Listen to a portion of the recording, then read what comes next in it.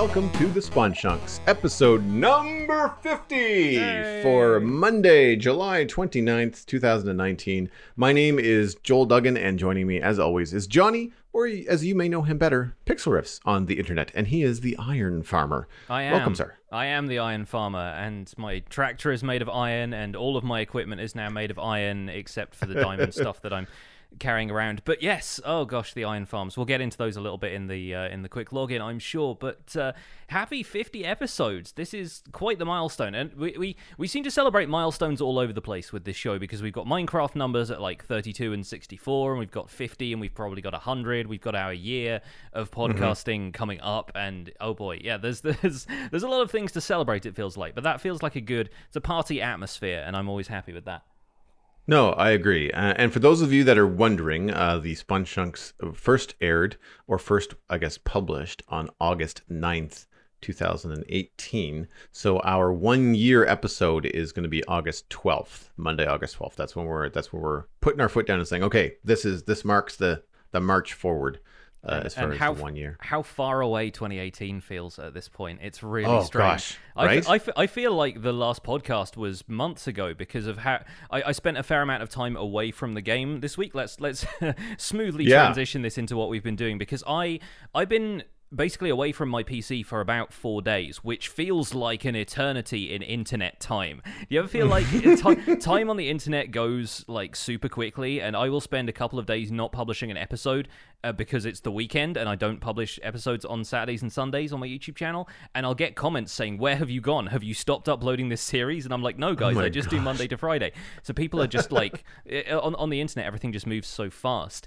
And yeah, having spent a bit of time helping my parents out, helping me with the garden, you can hear more about that in the render distance. We've talked a bunch about what we've been doing outside of the game, but I feel like I haven't played for a little while. So I sat down yesterday to do a stream, and I was just almost getting reacquainted with the game, it felt like. So we've been punching a tree in real life. And I'm happy to be going back to punching trees in virtual. It's so much quicker to harvest wood in Minecraft than it is to harvest it in real life. But aside from iron farming, which I've done pretty extensively last week, I have been trying to build more. I've laid down the foundations for a bunch of stuff in the town that's sort of next to my spawn point. And today I published an episode about moving shulkers back from the end. With a view to eventually completing the How Did We Get Here advancement and having all of the status effects at once. So that's the first step in what's going to be quite a long process of getting all of that stuff together, but it is kind of the white whale as far as the advancements go. It's the only one I've never done before, and at this point it's the only one I haven't done in the survival guide world, so trying my best at that. But moving shulkers is fun. It's something I've not done for a while, and it was good to revisit that for the survival guide. Without encroaching on all the people that are going to rush and watch the video, I'm guessing you put them in a minecart like you would any other mob? Kind of, yes. You start by trapping them in a boat, because you can put boats down anywhere, and that's kind of a slightly easier way of just spontaneously picking up a shulker. And then there's this really fun thing you can do, which you might have done before, where if you have a boat riding a minecart, like if you roll a minecart into a boat, because the boat is also an entity, it picks up the boat, and then they don't lose momentum at all when they're traveling in a certain direction. So if you push a minecart down a hill into a boat, that minecart will keep going for as long as there's rail, regardless of the type of rail. What you do is you get a shulker in a boat, and then you push a minecart into that boat, and then the shulker and the boat travel off into the distance. And I built the rail beforehand just to save myself some time. That's what I did on my stream the other day. And so that goes all the way from the outer end islands, where I have a very close end city, to the kind of central outer ring. And then that goes about 1,000 blocks back to the mainland, and the shulker can travel it at speed the entire way without you using powered rails. And now I have an iron farm. I'm just using regular minecart rail for it, and it was brilliant. Oh, cool. Yeah. I did not know that. It actually kind of makes me wonder how a boat in a minecart is not used more often in like nether travel, for people that just want to go down a straight tunnel and not have to worry about that kind of stuff. Yeah, I think it may just be the speed, and it's still slightly awkward to do if you're a player. Right, but, it's not as something you want, not something you want to repeat, every time you want to take that tunnel is to put a minecart in Yeah, a boat. People already have a hard enough time putting down boats to use ice boat roads, and there's always people kind of working out whatever the best way, of the most convenient way of doing the transportation stuff is. So yeah, it was fun though, and once you get the shulker back to the end portal, like the return portal that takes you back to the overworld, that's the difficult part, because you've got to limit the area that it can teleport to around the portal, release it so that it decides to position itself over the top of the portal frame, in the actual portal blocks themselves, and then use a piston to push it in. And if you use a piston to move it, the piston will actually push it, and it won't teleport quickly enough in order for it to not be able to get sucked away by the end portal and turn up in the overworld. And then they turn up not at world spawn point, and not at your spawn point. They turn up at 0, 0. So if you're doing this expecting to get a shulker wherever you are in the world, and you're not next to like the very center of the world, then you've got a lot of traveling to do from that point onwards. But yeah, interesting. I did that 3 times. I did it twice the first time around because I didn't think it worked, and then I realized they turn up at like world center. And so I did it a 3rd time for the video just to make sure that I had the proper method on camera. Huh. So, outside of the "How did you get here" achievement, are there any other really, I guess, benefits to bringing a shulker into the overworld? Aside from bragging rights, there is one, and it's a method that's been used extensively on technical servers like SciCraft, and it's having a hostile mob switch in your world. Basically, an analog way of playing in peaceful, where regardless of the difficulty you have set, you basically set up a bunch of shulkers on a platform that you can effectively have them all teleport away from, and you put that platform in your spawn chunks. And so anytime you want all of the shulkers to teleport to it, you push it within range of them, you cause them all to teleport, they all end up in the spawn chunks, and they're constantly loaded. And being hostile mobs, that means that no hostile mobs are going to spawn anywhere else in the world. And then whenever you want to have hostile mobs spawn elsewhere again, you move that platform and they teleport to somewhere that's outside of the spawn chunks. That can safely unload, and then you've got hostile mob spawning everywhere else. So it's quite a long and complicated process, because the hostile mob cap, I think, is something like 70, and it increases per player, so you'd have to move a lot of shulkers from a lot of end cities. Luckily, the end city I have is quite large, and I don't know if I plan on attempting the mob switch thing, at least not for a long time, but it's interesting that it can be done in theory, which is basically most of what they do on SciCraft. Is like, isn't it cool that we can do this? So yeah, that's the only other real reason to bring the shulker to the overworld. But given that I plan on doing the thing I was doing a while back, where I'm making a museum that will include an exhibit for mobs, basically a zoo, where I'm going to try and trap one of every different kind of mob, except maybe the Wither. Still not quite sure how I'm going to manage that, but we'll see. And I think having a shulker in that museum would be super fun, and have it next to a shulker box and be like natural camouflage in its this is the shulker in its natural environment. Nice. I kind of wish you could breed shulkers. Like, if you could, it sounds like an awful lot of work to get them back to the overworld. And if you could, and if there was something where they would only breed in the overworld, like that wouldn't be kind of like a game breaking, infinite shulker kind of thing. But it would be really cool if you could just get 2 back and then eventually get them to breed and create other shulkers. Not to mention, can you imagine how cute a baby shulker would sound? Just like the tiniest little like blah blah blah kind of noise. Yeah. That's what I'm thinking. Yeah, totally. That would actually be a fun data pack. Like, just forget just breeding them, even just like, having random shulkers spawn as like small ones, and just have them be small, change the pitch on the audio and make it play slightly different. Like, that could be very entertaining for like no other purpose other than just a cute factor, right? You've got Voodoo Beard's Shulkermites pack, haven't you, running on the... I do. And as spoiled as that has made us, I still often kind of complain about how long it takes. It's because there's 2 wait periods. Like, so the way that it works for people that don't know and aren't aware, if you spawn an Endermite on Purpur, it will eventually burrow in like a silverfish and turn the Purpur into a shulker. at which point you can then kill the shulker. Excuse me, the shulker. I always have trouble with that word on the mic. So the other data pack that we have is from the Hermitcraft, the Vanilla Tweaks set, which is every shulker when killed will drop 2 shulker shells, so you don't have to worry about just getting one and just having all that kind of nonsense. Yeah. But the problem is that you have the weight of how long randomly it takes you to generate an endermite. So you essentially put yourself in we'll say like a 10 by 5 or larger pit, 2 deep with ladders on a couple sides, that's got a floor of purpur, and you just start pitching ender pearls back and forth and back and forth and back and forth until you generate an endermite. So that takes up to 10 minutes sometimes.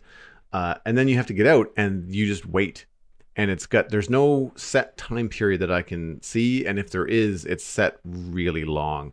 So you could be waiting for a very long time for this endermite to burrow into a shulker.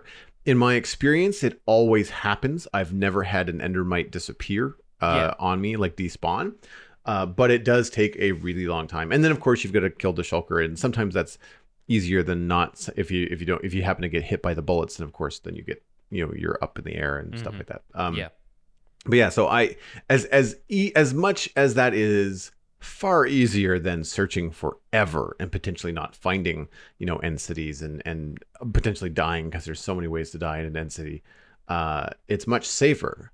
But even then, I'm starting to complain about how long it takes. Yeah, I think that is probably one of the closest data packs to something I would like to be vanilla behavior, because it is, as you say, gated behind how long it takes, and of course, like the health risks, we'll say, involved in throwing lots of ender pearls and taking damage constantly, plus the amount of time it takes to spawn an endermite in the first place, and then how long you're waiting around, the fact that any endermen that are nearby can potentially get aggroed by the endermite and come and kill it before it burrows. There are factors at play there that I feel like means it wouldn't be too overpowered to have it once you have the ability to farm ender pearls and purpur.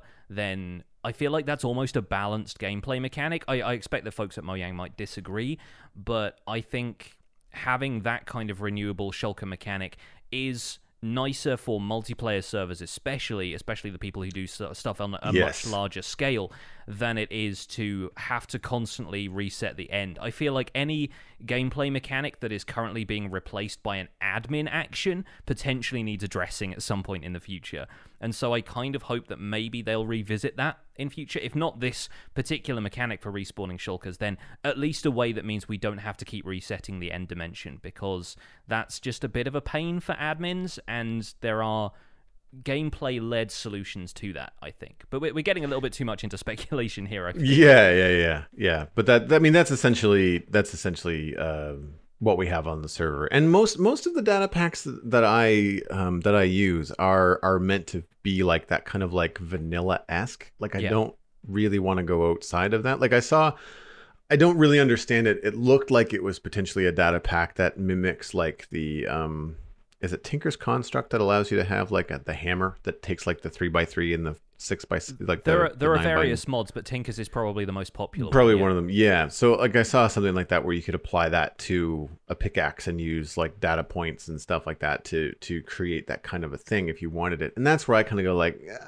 I'm not at that stage yet. Like I still feel like that's kind of outside, because we have a what's it called, a wither skeleton farm. So I think on my person alone, I have 4 unused beacons. So like I don't need a hammer, because all I need to do is just set up the beacons, and I have Instamine, and I can blitz through large areas should I need to, as the game designed. And I don't really feel like that's I don't need to go into a 3x3. However, like it's one of those things where I can understand it in a modded situation, because a lot of times modded, and for anybody that's a content creator, people are doing a modded as a second series.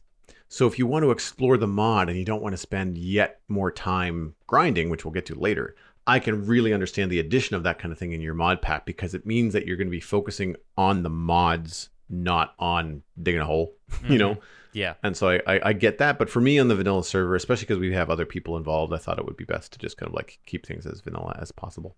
Yeah, sounds pretty sensible to me, and I think the tweaking of crafting recipes and the occasional sort of vanilla plus edition is not going to hamper people's enjoyment of the vanilla game and its mechanics. I feel like mods typically tend to find stuff that's a substitute for vanilla mechanics or sort of an augmentation of it more heavily than just like having renewable vanilla resources in a slightly different way. So it makes sense. Have you been up to much in Minecraft this week, considering that we've both been spending a little bit of time away from the keyboard? Yeah, no, between the summer weather and the heat keeping me out of streaming, and of course all the family and other related events. Because I mean, I forgot that with my sister getting married this past weekend, which I filled everybody in on the render distance. So if you want to hear about that, you can check that out there. But I forgot all about up until about the day before. Like, oh right, there's a rehearsal dinner, and then I have errands to run. So all of a sudden the 1 day wedding turned into Joel's busy for 4 days. Yeah. Which is fine. I mean, I don't mind at all, of course, because it was a wonderful weekend. But all of a sudden, like you said, it's like it's been 4 or 5 days, and I hadn't even turned on my computer, which, by the way, was really nice. I really enjoyed. I was even barely on my phone out of essential family text messages. Like I wasn't on social media. Like I was kind of just chilling out for the weekend. So I have not spent much time. And one of the things that it did make me think of is that I tend to really steer my gameplay away from Minecraft when I can't stream. Like when I can't share content creation, like when I can't share what I'm building, I tend to not play. The only time I really get in and play is when I'm doing more menial tasks.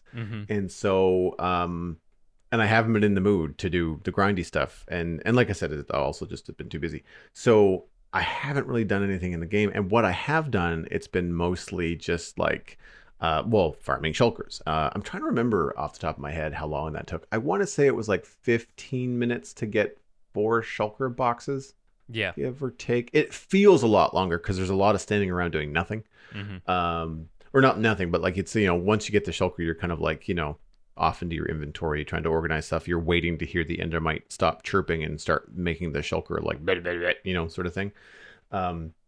So I really haven't been doing much, but I've been looking for the next project. And what I think I want to do is because of the expansions on the server and where we're taking things, I want more beacons and I want more access to stuff like that. I'm also going to be smelting a lot of glass, and I need a much better fuel source and kind of a one-stop shop. So I have been reviewing and looking very closely at the Fortress cross-section farm that Nembom,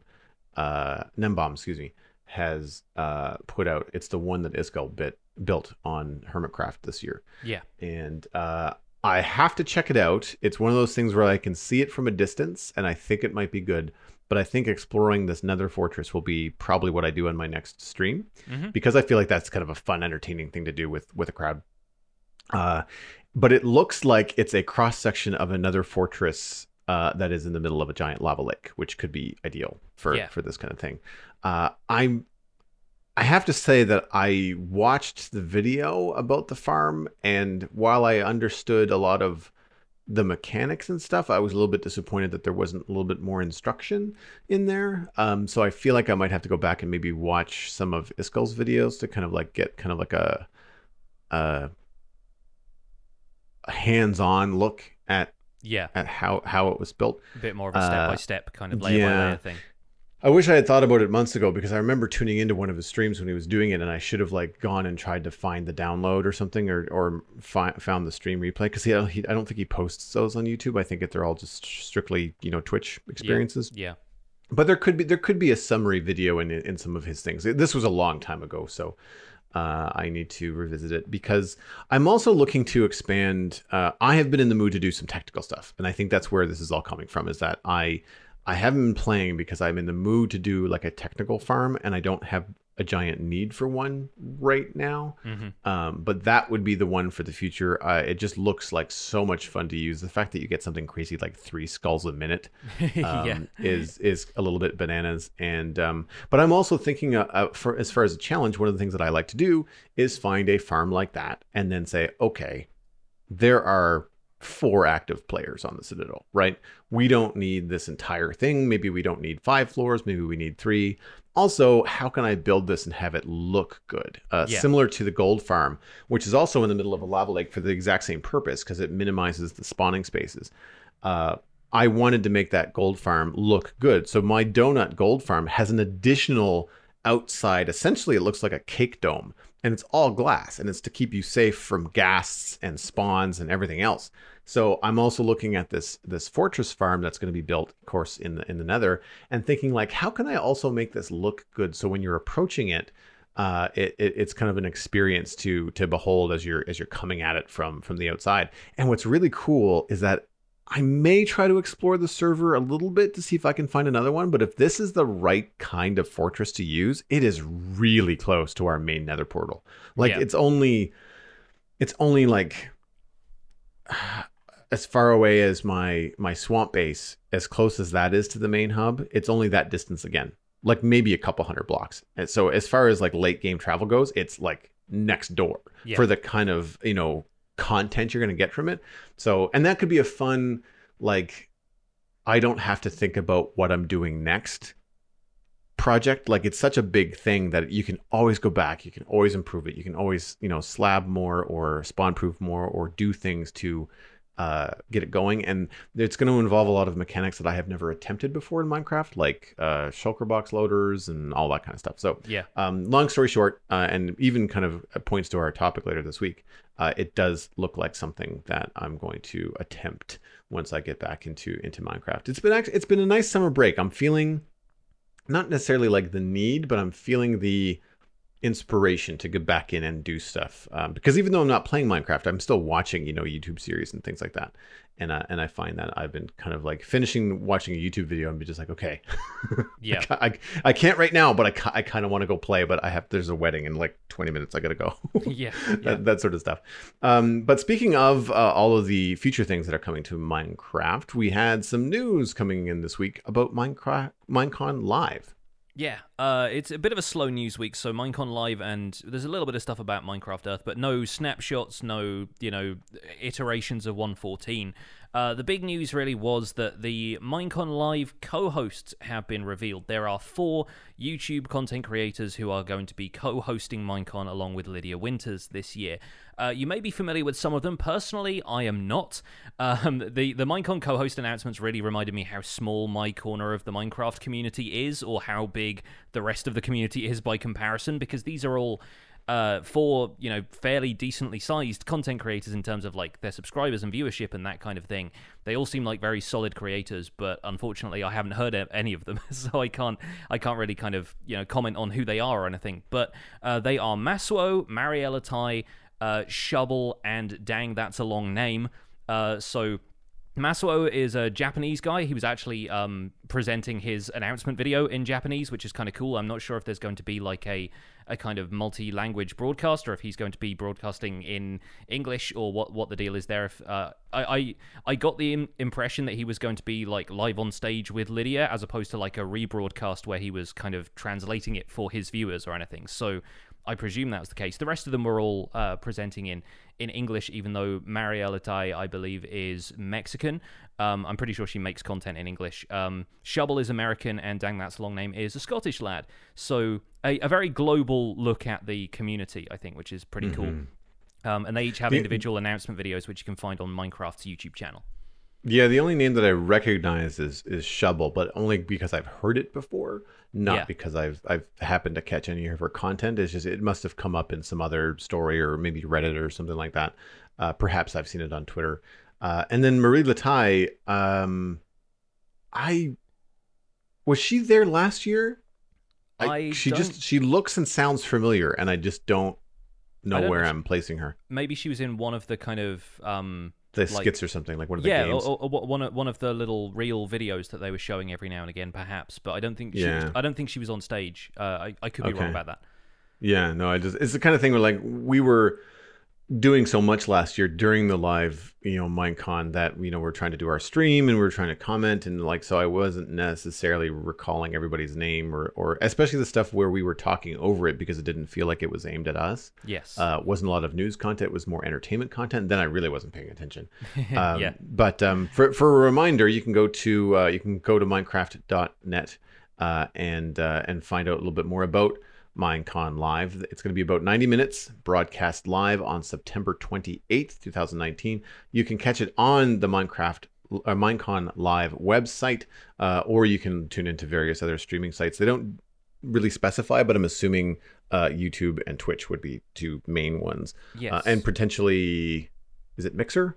Or another Mixer, or a live version. Mixer is owned by Microsoft, so I imagine they will definitely have a presence there as well. Yeah, I'm sure it'll be across the board. I'm sure not hard to find on the day, I don't think. The Minecraft news will be involved. Content creators are going to be on stage, and possibly not on stage. Like they just say content creators, they don't necessarily say who. Pre and post show bits and on-demand community panels. This is where I sort of wish. Now, we're going to get more info coming along. So, for example, the on-demand community panels, the suggestions and submissions for those have been closed, and more information on that is coming soon. That's right on the main Minecon Live website. So that is, I can appreciate like that kind of stuff they're going to revealing closer to as they get more of a schedule. What I do hope is that Mojang will be a little bit more descriptive leading up to the event. We know it's not going to be 90 minutes of news. Yeah. I really hope that they don't sprinkle news throughout, which is more than likely what they're going to do, because this isn't an advertising-based event. There's no gain from having your audience tune in for the full 90 minutes. Like, you don't need to spread the news out bit by bit by bit by bit to keep everybody watching, because that just means that the people that aren't interested in the content that's probably going to be aimed at a younger audience are going to have to sit there and wait, for the actual news bits to come out. Yeah. And after watching the 4 announcement videos from the hosts, I can very clearly tell that some of them have been brought on board specifically because they would appeal to a younger audience. So I know that probably a good half of this is not going to be aimed at, say, you or I. Yeah, yeah. And so I'm still on the fence. I'm hoping the more information we get, the better we can decide how we want to look at and potentially cover Minecon Live. Well, not potentially. We'll obviously cover it. But we're going to be covering the information coming out of it, not necessarily the event itself. We don't know. Yeah, I still plan on maybe doing a restream like we did last year, but personally doing it myself on my Twitch channel as opposed to roping you into that as well. I feel like it's enough of an event that I'd like to get my community around it, but not necessarily something that I want to be like, this is the Spawn Chunks community thing, because we're mostly here for news about survival gameplay changing and new features and that kind of stuff, rather than, taking part in the energy of it and all of the stuff that's happening on stage. Yeah. Now, all that said, there's potentially going to be some information about Minecraft Earth as well, and that I would be interested in. So, like, it's hard to say where that's going to happen. Yeah, I wish, like, when you go to something like a convention, there's often a schedule for your panels and for what's happening and where, so you know what hall you want to be in and when the panels are going to start. We got the content of the panels last year ahead of the event. I would like to know the content of the event, like the welcome and the, the fun and games, the reveal of, 115 and what is happening in the future, and, Minecraft Earth. What is it? When is it coming? News and features. Like, it would be nice if we knew kind of like when approximately that's going to happen, so that if you are, like yourself, going to do a rebroadcast, when to say, okay, we know that the Minecraft Earth news is coming up. We should focus on what's being said and stuff like that. So I'm curious to see if they can give us a little bit more information as we get a little bit closer to. We are still a solid 2 months away from Minecon Live. Yeah. And the phrasing on-demand panels kind of implies to me that they are going to be separate YouTube videos like they were last year. So they're not going to be part of the main broadcast at all. And yeah, hopefully we'll get to see some really interesting stuff. I imagine there'll be a bit of variety from what they had last year. but there are tons of people who I know have already submitted panels and stuff like that. So looking forward to seeing what's there, what the community can contribute to this kind of event, and yeah, as always, looking forward to any new stuff that might be coming up, because you reminded me, actually, talking about Minecraft Earth news coming up in this, that Minecraft Dungeons was announced about halfway through last year's Minecon broadcasts, so we might potentially, if not hearing news about a new title, then at least get them doubling down on exactly what other kind of features we're going to be getting from something like Minecraft Earth, maybe what their roadmap is for that. Fingers crossed that we get some solid info, because I've heard some people talk about Minecraft Earth relating to if there's going to be crafting in the game, which doesn't seem like it's an element of the game right now, but how much stuff you'll be able to do with that further down the line as they roll out updates it'd be kind of cool to know what they have in mind for it. And I'm glad you brought up Minecraft Dungeons, because we've heard nothing since E3.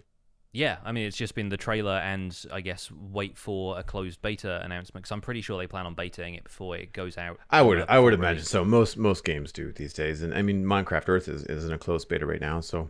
Yes. Speaking of which, by the way, we had one more article we wanted to hit in the news, which was a Twitter thread that you brought up, actually, related to potential for inappropriate content appearing in Minecraft Earth. So doubling down on the concerns we've had in previous discussions about this game for people potentially posting something inappropriate, building something inappropriate publicly in Minecraft Earth. And somebody directly asked one of the community managers, I'm pretty sure it was Helen Angel, they were asking her exactly what the plans were for that kind of stuff, and she linked to one of the folks who's actually handling that directly. He is Raijin on Twitter. We'll have his link in the show notes and stuff as well, including a link to this thread where he said, there are plans in the works. They can't reveal the full details of how moderation is going to be handled, but you won't necessarily be able to post just anything publicly as far as builds that you're making. So in private, you can build whatever you want because nobody else is going to see it, but there is going to be a more rigorous moderation process for builds which are posted publicly and available for everybody to see.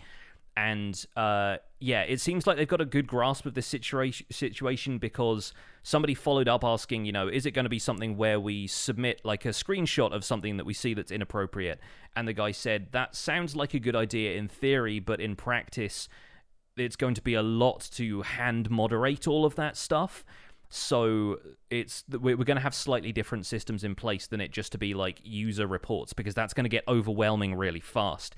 And potentially the damage has been done by the inappropriate content already being out there before anybody's had a chance to report it, right?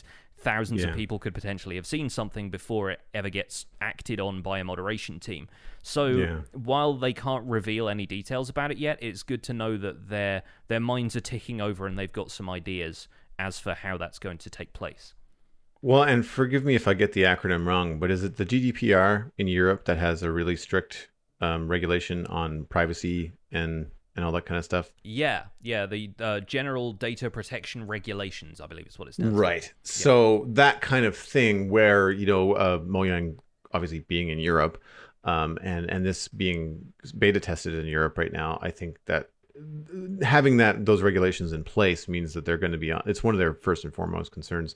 Worth noting, something that Rajan said was like, for your private builds, if you really want to be that guy or that girl, you can do that, referring to potentially inappropriate builds. For public builds, that's a whole other can of worms, and we're working to make sure the inappropriate content isn't consumed by the community at large. So for parents that are concerned about that kind of stuff, even though Mojang is putting in some sort of measure to deal with public community builds, you still could potentially have something happen in your neighborhood among your kids or your 6 or 8 friends in the block. Somebody could still do it, and at which point that's not Mojang's problem. I want to make sure that people are aware that at that point you're going to have to police that yourself and either unfriend that person or like talk to them about it. Because what I'm curious about, especially, and to steer this away from less of the go-to inappropriate stuff that I'm sure springs to everybody's mind, what about things that are in public spaces in terms of like a public park or stuff like that, where it's not necessarily an inappropriate build, but think about graffiti on a building, right? Or a political statement. right? Yeah. It's not inappropriate. I mean, provided that there's no foul language and stuff like that.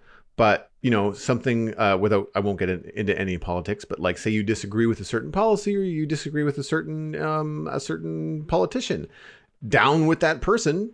It's not an inappropriate sentence. It's freedom of speech. But like if you can put that on the building where, near where they are, like say a parliamentary building, then that brings up a lot of questions. And I'm curious if there's going to be spaces in the public where you just cannot place a Minecraft build. Like even if it is a nice big flat lawn, maybe Minecraft Earth just says, nope, you can't put anything here. It doesn't matter what it is. Even if it's positive, you can't.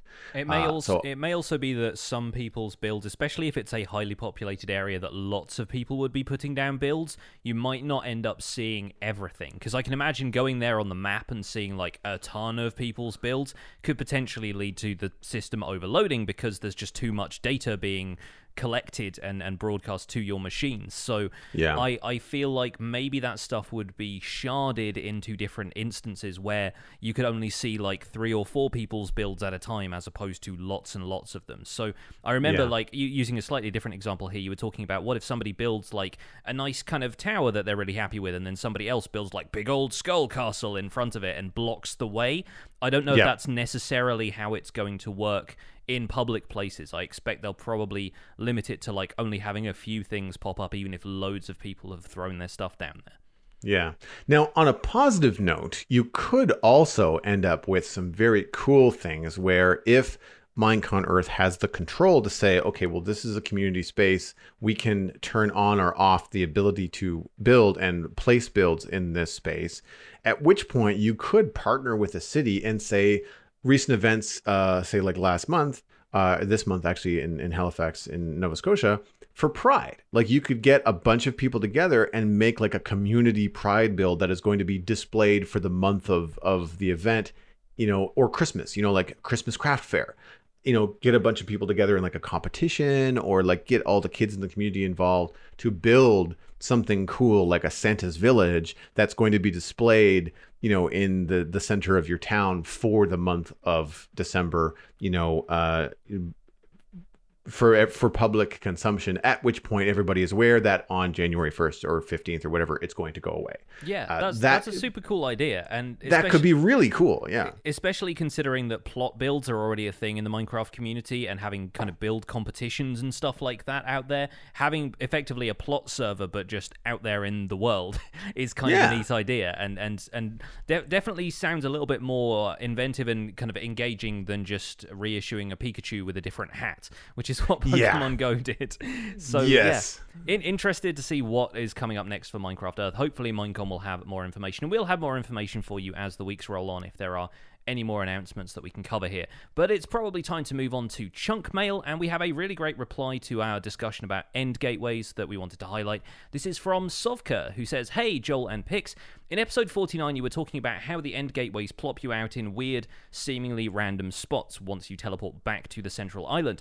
I remembered that Cubfan135 explained it in one of his old Hermitcraft episodes, so I'm going to share it with you so you don't have to do the digging yourself. The explanation starts around 13 minutes into the video, and they popped a video link right there in the email. We will share that with you guys in the show notes if you're interested in watching it. And they just signed off saying thank you for doing such an awesome podcast, Sovka." Thank you very much, Sovka. And once again, Cub Fan comes through with the science. Yeah, more and more I see Cub Fan coming through with these kind of videos.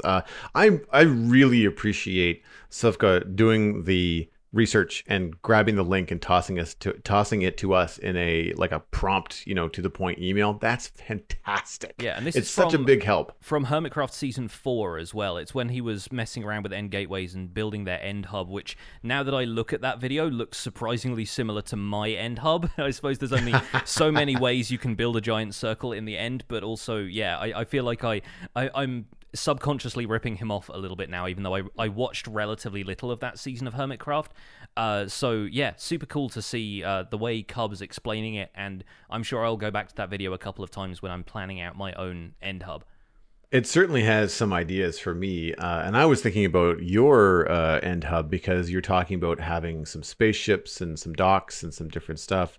You could, depending on what you make the spaceships out of and where vertically you place them, could potentially control where the player comes back to. Like you could have them leave underneath the ship but return to it, like in it. That if you control things right, it's a little bit tricky. But to summarize Cub's video, the gateway starts scanning for a valid teleport block in the northwest corner of an 11 by 11 box centered around the gateway portal, and that goes all the way up to like build height. So really, it just finds the first block at a Y value that is within that 11 by 11 box, and dumps the player there, and that explains an awful lot. As to why I was confused, as to why I was always teetering on the edge of my platform that I built, the safe platform that I thought that I built around the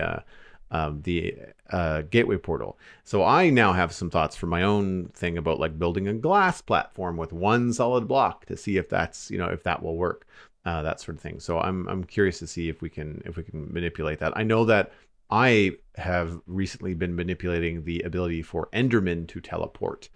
Using double carpets. So you could potentially also use double carpets thematically throughout your gateway portals to control where the player lands.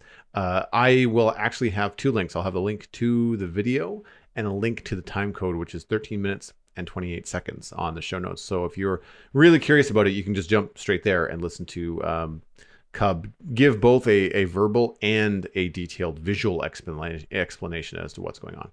Yeah, super cool. It's always great to get a visual guide for that stuff, because a lot of the time when I read information, say on the Minecraft wiki or something like that, I have a hard time visualizing stuff theoretically. And one of the mistakes I made when I was building my my kind of perimeter around the end portal to stop a shulker from teleporting away is I read the wiki and it said a 17 by 17 box around the shulker. So I immediately drew a line out 17 blocks away, not thinking that if the box is centered on where the shulker is, then that's only 8 blocks in every direction plus the block that the shulker is on.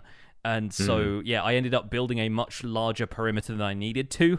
And then I went back and revisited that and went, hang on a second, I've done this completely wrong and used far too many, like, spawn-proofing blocks to get the area around the shulker. So, yeah, it's so much easier when you have a visual explanation. Cub is really great at providing those, and I highly recommend looking this up if you're interested in that aspect of, coming back to the Central End Island. Yeah, and really, if you're into this kind of technical Minecraft, go follow Cub, because even when I'm not necessarily interested in the kind of build that he's doing on the Hermitcraft server, I kid you not, every time I watch one of his videos, I learn something about Minecraft. And so I would props where props are due. I mean, the guy knows his stuff. Speaking of technical stuff, if you like this kind of thing, it's the kind of stuff that pops up in our Discord all week long. So we have a member-only Discord with the people that support us on Patreon. You can find that at patreon.com/thespawnchunks. Pledging at any level gives you an invite to the Discord channel, and you can get stuff like this about end portals. Actually, the story about the potential inappropriate builds on Minecraft Earth was picked up in our Minecraft Earth channel on Discord. It was submitted by Cameron, one of our long-term supporters there. So thanks very much for that, Cameron, and thanks to Selfka again for supporting, or not supporting, but to submitting the link to Cub's video. But if you like all this kind of stuff, you want to take part, you want to get it before it even appears on the show, maybe put in your 2 cents, then check out patreon.com/thespawnchunks. At higher tiers, our patrons can even have some feedback into the stuff we discuss on the show. Whenever we have a roundtable episode, I do a thing called the emote vote, where I give patrons a couple of options for the discussion topic that I'm going to bring to the table, and they vote on one, and usually whichever one gets the most votes tends to be the thing that I bring to the discussion. So it's also really cool to get a bit of feedback about the show. This week's discussion topic, however, is one that we brought over from last week because we spent so much time talking about the Minecraft Earth beta footage that people were sharing that we never even got to our main topic for discussion, but I thought this is one that's kind of worth bringing back in. So I want to talk about the grind and why we do this to ourselves, because as as someone who's recently spent a couple of streams breaking bedrock one block at a time, so it takes roughly 30 minutes per block with the method I'm using, and I'm removing bedrock from all of the tops of the end gateways around the central island. So on Java Edition, there are 20 of those gateways that can generate. If you do the maths, there are 6 blocks on each one. That is 120 blocks of bedrock I've got to break. I've done 60 of them so far. It's probably taken me about 6 hours to do that many. And I've had a lot of people ask me why I'm doing it, and the answer is I don't really know. So I thought it was kind of a fun topic to explore a little bit here, why we spend this much time grinding in this game. Because there are so many other games we could be playing, and yet Minecraft seems to have that kind of gameplay loop, that kind of like feeling of reward and satisfaction from it, and also a large enough community that there's going to be somebody out there who can appreciate your efforts. But personally, how I feel about the grind is I want to do some stuff that I haven't really seen before. People break bedrock on the nether roof so that they can get up there and build, a donut gold farm and all the kind of stuff, the spawn free environment that you get up there, and you can really do some interesting stuff in survival. But most people don't tend to bother breaking bedrock anywhere else, really. Maybe the occasional block on the overworld floor if you've got to build a slime farm really low in the world or something, and it's getting in the way. But personally, yeah, I like the challenge of doing kind of stuff that hasn't really been done before, or people don't see all that often, and just being able to walk into the end gateways is a really fun way of using those compared to, using a trapdoor to get in, or swimming in, or throwing an ender pearl as is kind of intended with them. So it's a challenge to myself, also a bit of a flex. I'm not going to lie. I love the fact that, I've spent 10 hours getting rid of all of this bedrock, and now it's gone, and these supposedly unbreakable blocks are broken. I also think, this is a sandbox game. I should be able to reshape the world however I want, and there are occasional restrictions that, with the right application of glitches in this case, they are no longer restrictions for you. So I'd like to unpack why we spend so much time taking part in such grindy behavior, and not just breaking bedrock, obviously. There's so much stuff in this game that requires vast amounts of time input, and with our time being an increasingly valuable commodity, I think, in the internet age, why do you spend so much time in Minecraft? Joel Duggan, over to you. Why do you spend so much time grinding on the projects that you like to do? I think a good portion of it is, for me, the unending completionist aspect of the game.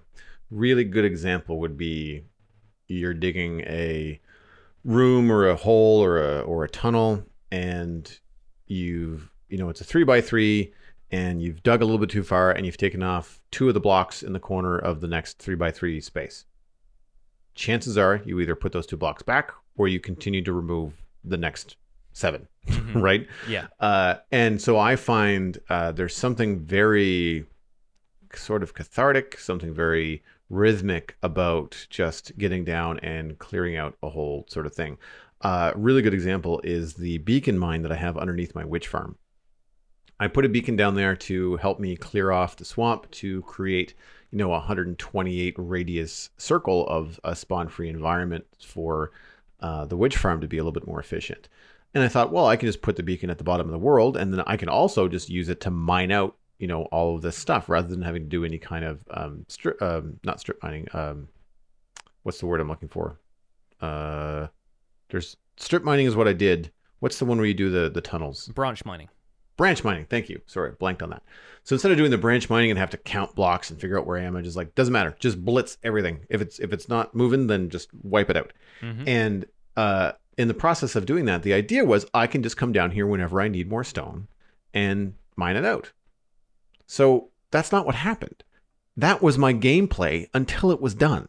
Until the perimeter of the beacon was empty from really a 12 block ceiling to level 11 to level 19.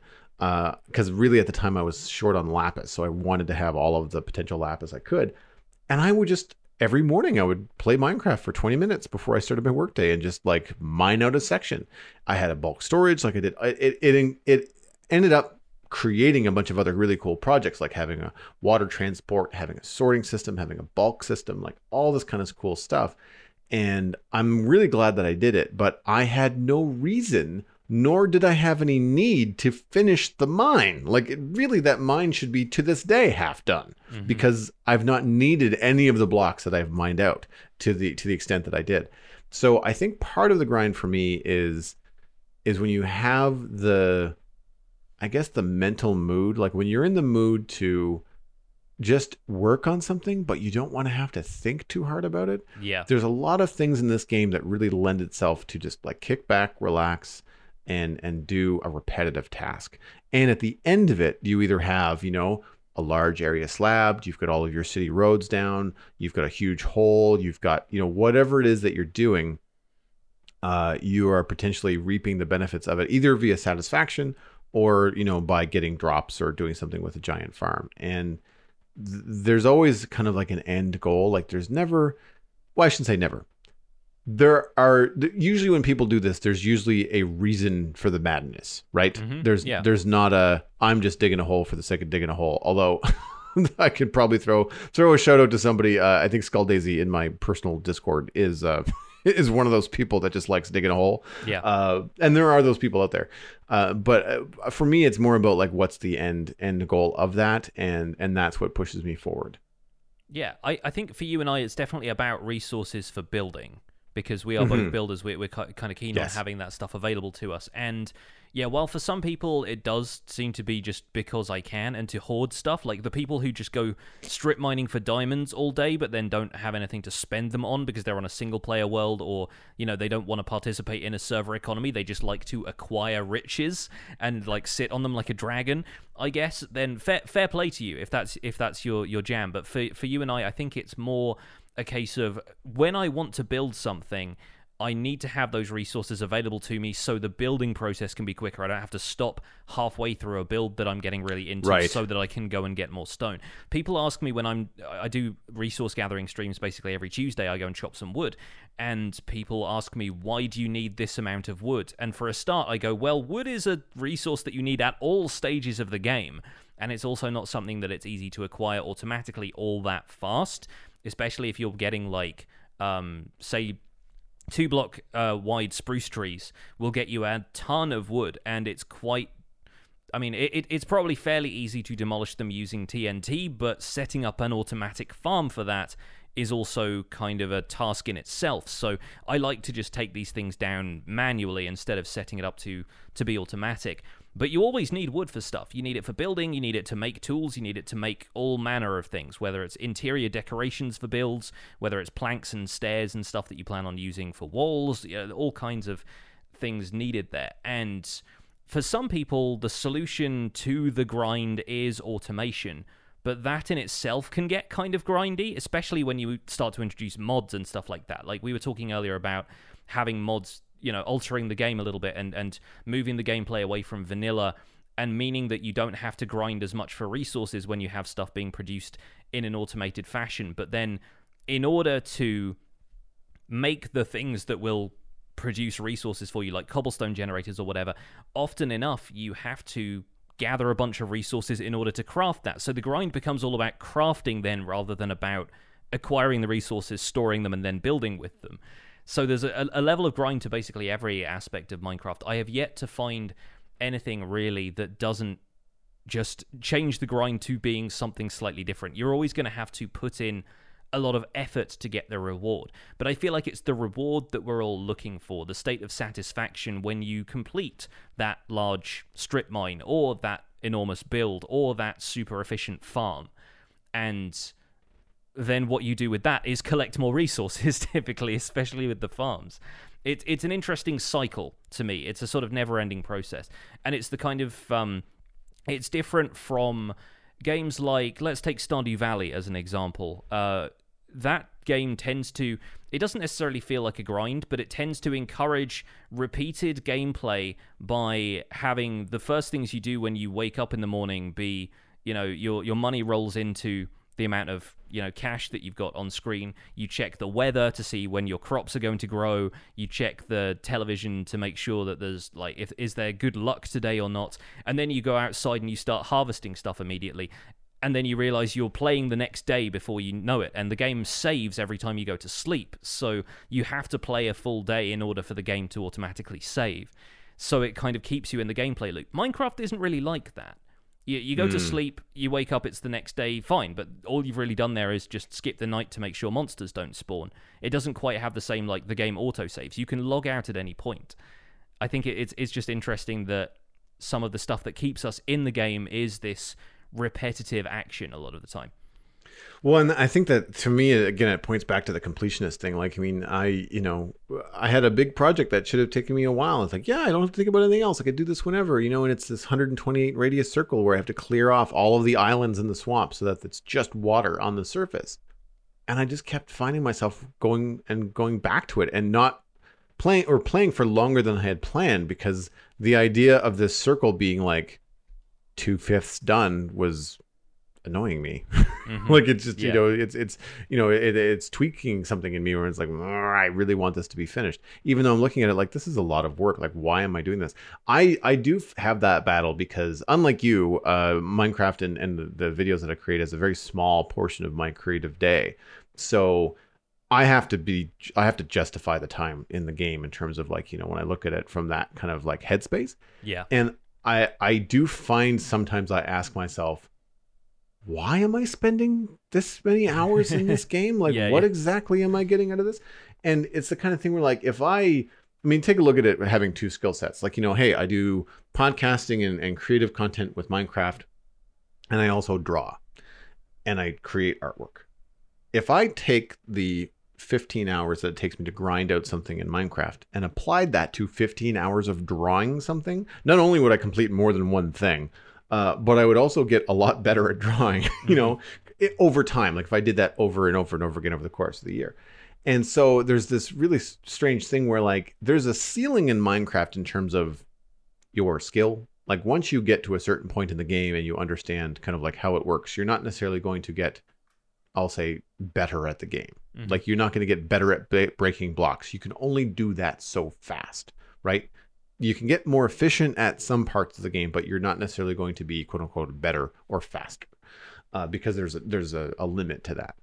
So I always find it interesting when I'll have these moments of, I look at them as imposter syndrome, like, where I'm doing this thing and I'm streaming and I'm doing this stuff and I love my community, but it's like, well, wait a minute. Like, why am I spending this much time in a video game again? Like, and it's the kind of thing that comes up when it's the summertime and, you think about spending outside. And I mean, my generation, you can hear your parents in the back of your head, like, go play outside, that kind of stuff. Yeah. And I find it can be a challenge. Now, something I've noticed for people like yourself that are full-time content creators is the adoption of having the build content and tutorial-esque content be included in YouTube videos, but the grindy content, the repetitive task content, be then repurposed to stream content. Yep. I notice it with you. I notice it with people like Iskal85 and a number of other hermits, where what you see is a 30-second cut in a YouTube video, and in between, the creator saying, we did this on Tuesday on a 4-hour stream, whether it's, placing 20,000 buttons, or whether it's building giant circles for nether hubs and end hubs and all that kind of stuff. Then those are the kind of things that end up happening in streams, but still serve a purpose for your community. Do you find yourself, like, planning the grinds now as opposed to just, like, being controlled by them? Definitely in terms of resource collection, I do, yeah. I note that I'm out of wood, but I'm like, I'm not going to do that yet. I'm going to wait until we have a stream so that I can chop wood or like that kind of thing. And it's good because it's the kind of stuff that I would prefer to do with company around anyway, or at least like some other form of entertainment on in the background. If I was just doing that by myself, I'd have Netflix on the other screen, or I would have a podcast playing on whatever device I had to hand, So having it take place on a stream both generates content for me and allows me to have some other kind of distraction from, oh great, I've got to chop all of these blocks again. And yeah, I feel like that does kind of allow me to take the rest of the content at a more even pace and not have the interruptions over and over again for, running out of resources in the middle of a build. It's funny that you mentioned that, because like we already have the captive audience, but for anybody that's listening that is having that complaint on their server or in their Minecraft circles about like, oh, the grind is so long, we can recommend a podcast that you can tell your friends to listen to while they're grinding out Absolutely. their beacon mine and stuff like that. Actually, we've had a number of YouTube comments over the last couple of weeks that have pointed out just that. People are saying like, whoa, this is great to listen to while I'm doing this repetitive, boring task in Minecraft, because maybe they aren't content creators. Like maybe they're not, hanging out with friends in Discord while they're mining. Incidentally, that's something else that happens in our Discord chat. There is a couple of community audio channels, and sometimes people are just playing and doing something menial, and they just want to hang out and chat.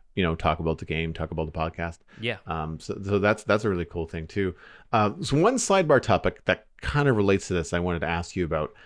I never really understand people that say I'm bored, I have nothing to do in Minecraft. I know that is kind of a black and white statement. But I think it's better translated to I can't decide what I want to do in Minecraft. Yeah, because absolutely.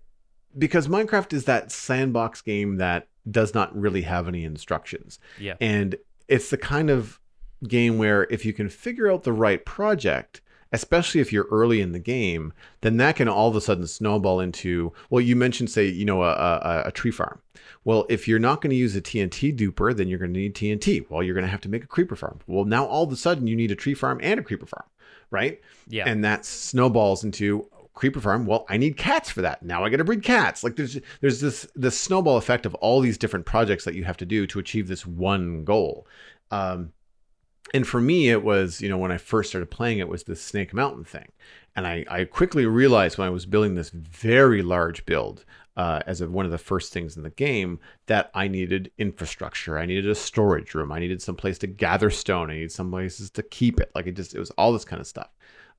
What I think is a potential solution, it's obviously going to depend on your personality, but I think one of the potential solutions to this would be to have a small variety of things on the go at one time. And this is just something that happened by accident on the Citadel, as I've noticed, where I don't necessarily plow through anymore on the grind and get it all done and then check it off and then move on. What I do now is I'll have one grindy project. Right now it is slabbing the nether around the gold farm. I usually have one technical project. I think right now they're all closed off. That's probably why I have this itch to do that wither skeleton farm. Yeah. Because previously it was a bunch of stuff happening in the swamp. It was a lot of like item collection and waterways and like skeleton spawner stuff. And so I had that kind of technical itch to scratch. And then I had my creative one, the fortified bridge that I was building in the South Meadows. So I had creative, I had technical, and I had the grindy projects. And I would just do whatever I was in the mood to do when I logged in. So I never felt bored. Like if I was like, oh God, I'm really stuck on this bridge, I don't know what to do. And I was like, you know what? I'm just gonna go hang out with the chat room on Twitch, and we're gonna go do the slabbing of the nether. Or previous to that, it was planting a ginormous sugarcane field, which is not necessarily grindy, but it's very repetitive in terms of like it doesn't feel like it's all for naught. Like I find mining is like you at the end you get a lot of resources and you have a big hole, neither one of which you can really look at immediately and be like, I'm proud of this. Yes. Whereas when you're planting a lot of crops to create that giant wheat farm or that giant kind of like aesthetic thing that you're going to walk by all the time, you reap the rewards of that every single time you walk by it or fly over it. Mm-hmm. And so I found that was one that I would go to as well. And as a new streamer, and I know that we have some people in our community that are talking about starting to stream, and we get questions about that a lot, having that grindy thing is a great way to be able to keep up on the chat room. Because I find that when I was doing a very technical build in my my Enderman farm, especially where it was over the void, I was not as chatty. I was not as on top of the chat room as I could have been because I was concentrating on not dying. Yeah. And so having something where you're like, I'm safe. I'm just planting wheat. Don't have to worry about much outside of when it gets dark. Then, it's a much easier way to kind of like get yourself in there. I haven't really thought about this much. Do you have that spread on the survival guide world? It typically when I enter a project, it's like I am planning on doing this from start to finish for a video. So, like, especially as far as technical projects goes, I try not to bite off more than I can chew. If I know it's going to be a long project, I'll maybe split it up over 2 or 3 episodes. The Witch Farm, for example, was 3 episodes. Because that was going to be large. And I still haven't, spawn-proofed the entire perimeter of it, but I don't really need to. I just kind of show an example of what you can do to do that stuff. And then... yeah, as far as grindy projects like my Nether Hub and the End Hub go, I will introduce them, I'll say what I want to do, and then I'll do them sort of over the course of various streams and off-camera time. I'll come back when I have some stuff to make a tutorial about, and that's kind of what splits the grind up for me, is setting up these occasional episodes where I'm planning to make a tutorial about a specific topic, and that's what carries the content along, and the grind is all sort of in service of that stuff.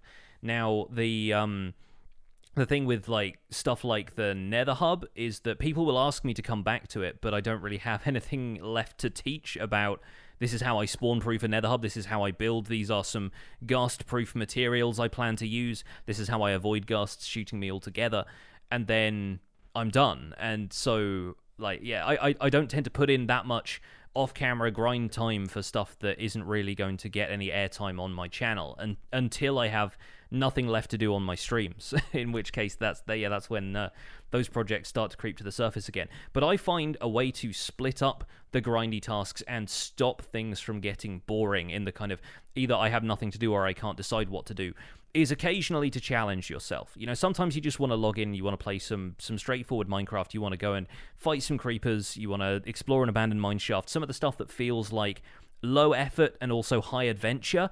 And that's something that Minecraft doesn't have a huge amount of, which I think is why it gets to the grindy stage of things. Because once you've seen one abandoned mineshaft, one woodland mansion, you've basically seen them all. There are permutations, but you don't get to see anything particularly new each time. So the new stuff for me comes from trying technical projects I've never tried before. Things like the automated farms now are relatively new to me. I'd never built an iron farm before the Survival Guide series because I'd always had other people on the servers I was playing on to do it for me. Right. And that's what splits up the grind for me of I have to gather all of these resources, is finding stuff that I've never done, either inspired by other folks on YouTube or just the community in general has this concept called iron farms. How can I explore that for myself? What are the most straightforward methods of getting that stuff?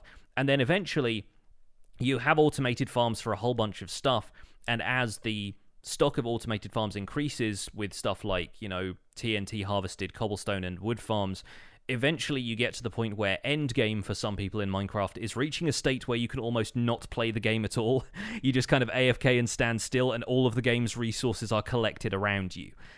And that in itself is weird, because then for what are you using these resources? I think a lot of the time especially with really intense automated farms like the kind of stuff El Mango produces, it's a because we can kind of thing. Like, it comes down to bragging rights, and we have pushed the game further than it's ever been pushed before. And I don't think that's a bad thing. I don't think that's a bad excuse to put a bunch of time into the game and put a lot of effort into the game for the reward of being able to say you did something more than everybody else. But it also doesn't have to be the only reason you play. I think a lot of people get too bogged down in, well, I have to be doing things in the most efficient way. No, you don't. You just have to do things in a way that satisfies you at the end of the day. And I think this game, even with this amount of grind in it, still feels very satisfying, ultimately, is my conclusion from it, is having a sense of satisfaction, either that something has been completed or that you've got the resources you need to complete something in future, and always looking forward to stuff like that.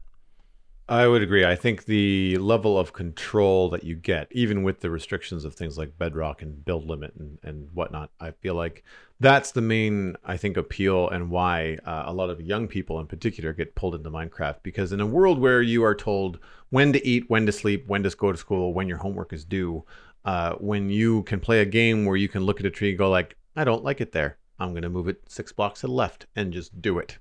And with nobody standing in the way and telling you what to do, I can see the mass appeal to that. Mm-hmm. And I think that's something that I, especially as a creative person, like when you're an artist or a photographer or somebody that wants to have more control over that kind of thing, being able to just log in and be just like, if you really don't like that desert, you can just get rid of it.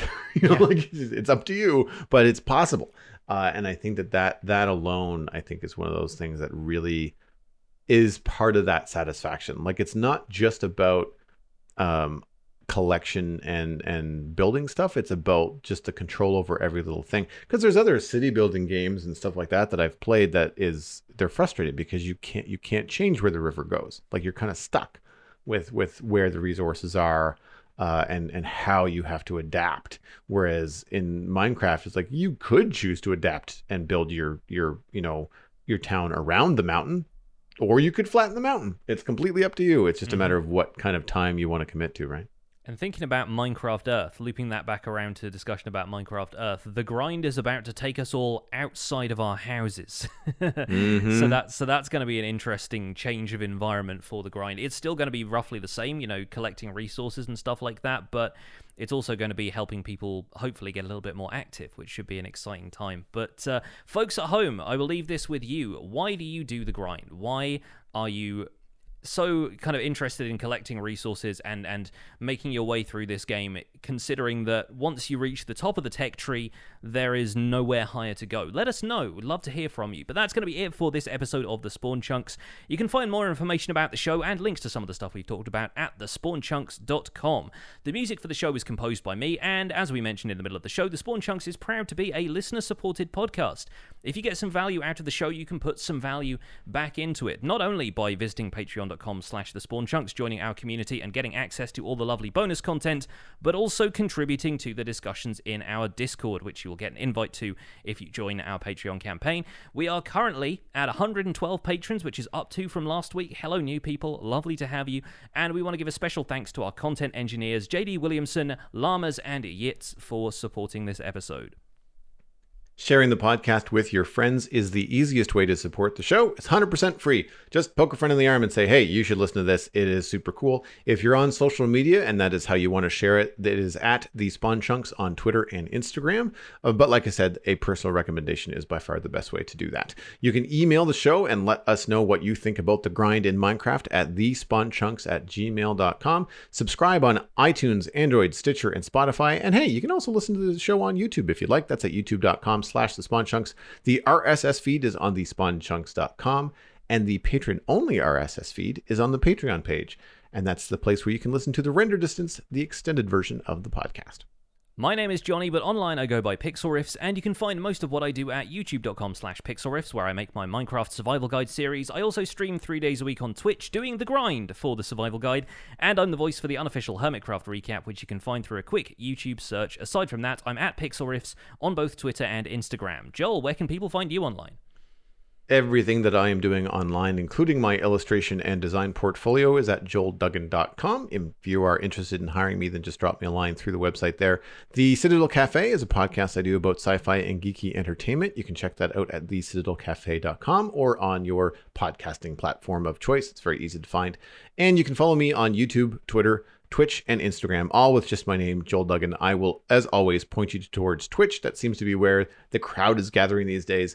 I have an art show coming up later on this month. It's called the Dartmouth Comic Arts Festival. So I will be streaming some extra artwork in the weeks to come. Check that out at twitch.tv/Joel Duggan. Thanks for visiting the Spawn Chunks. The world outside is infinite. Back to the grind.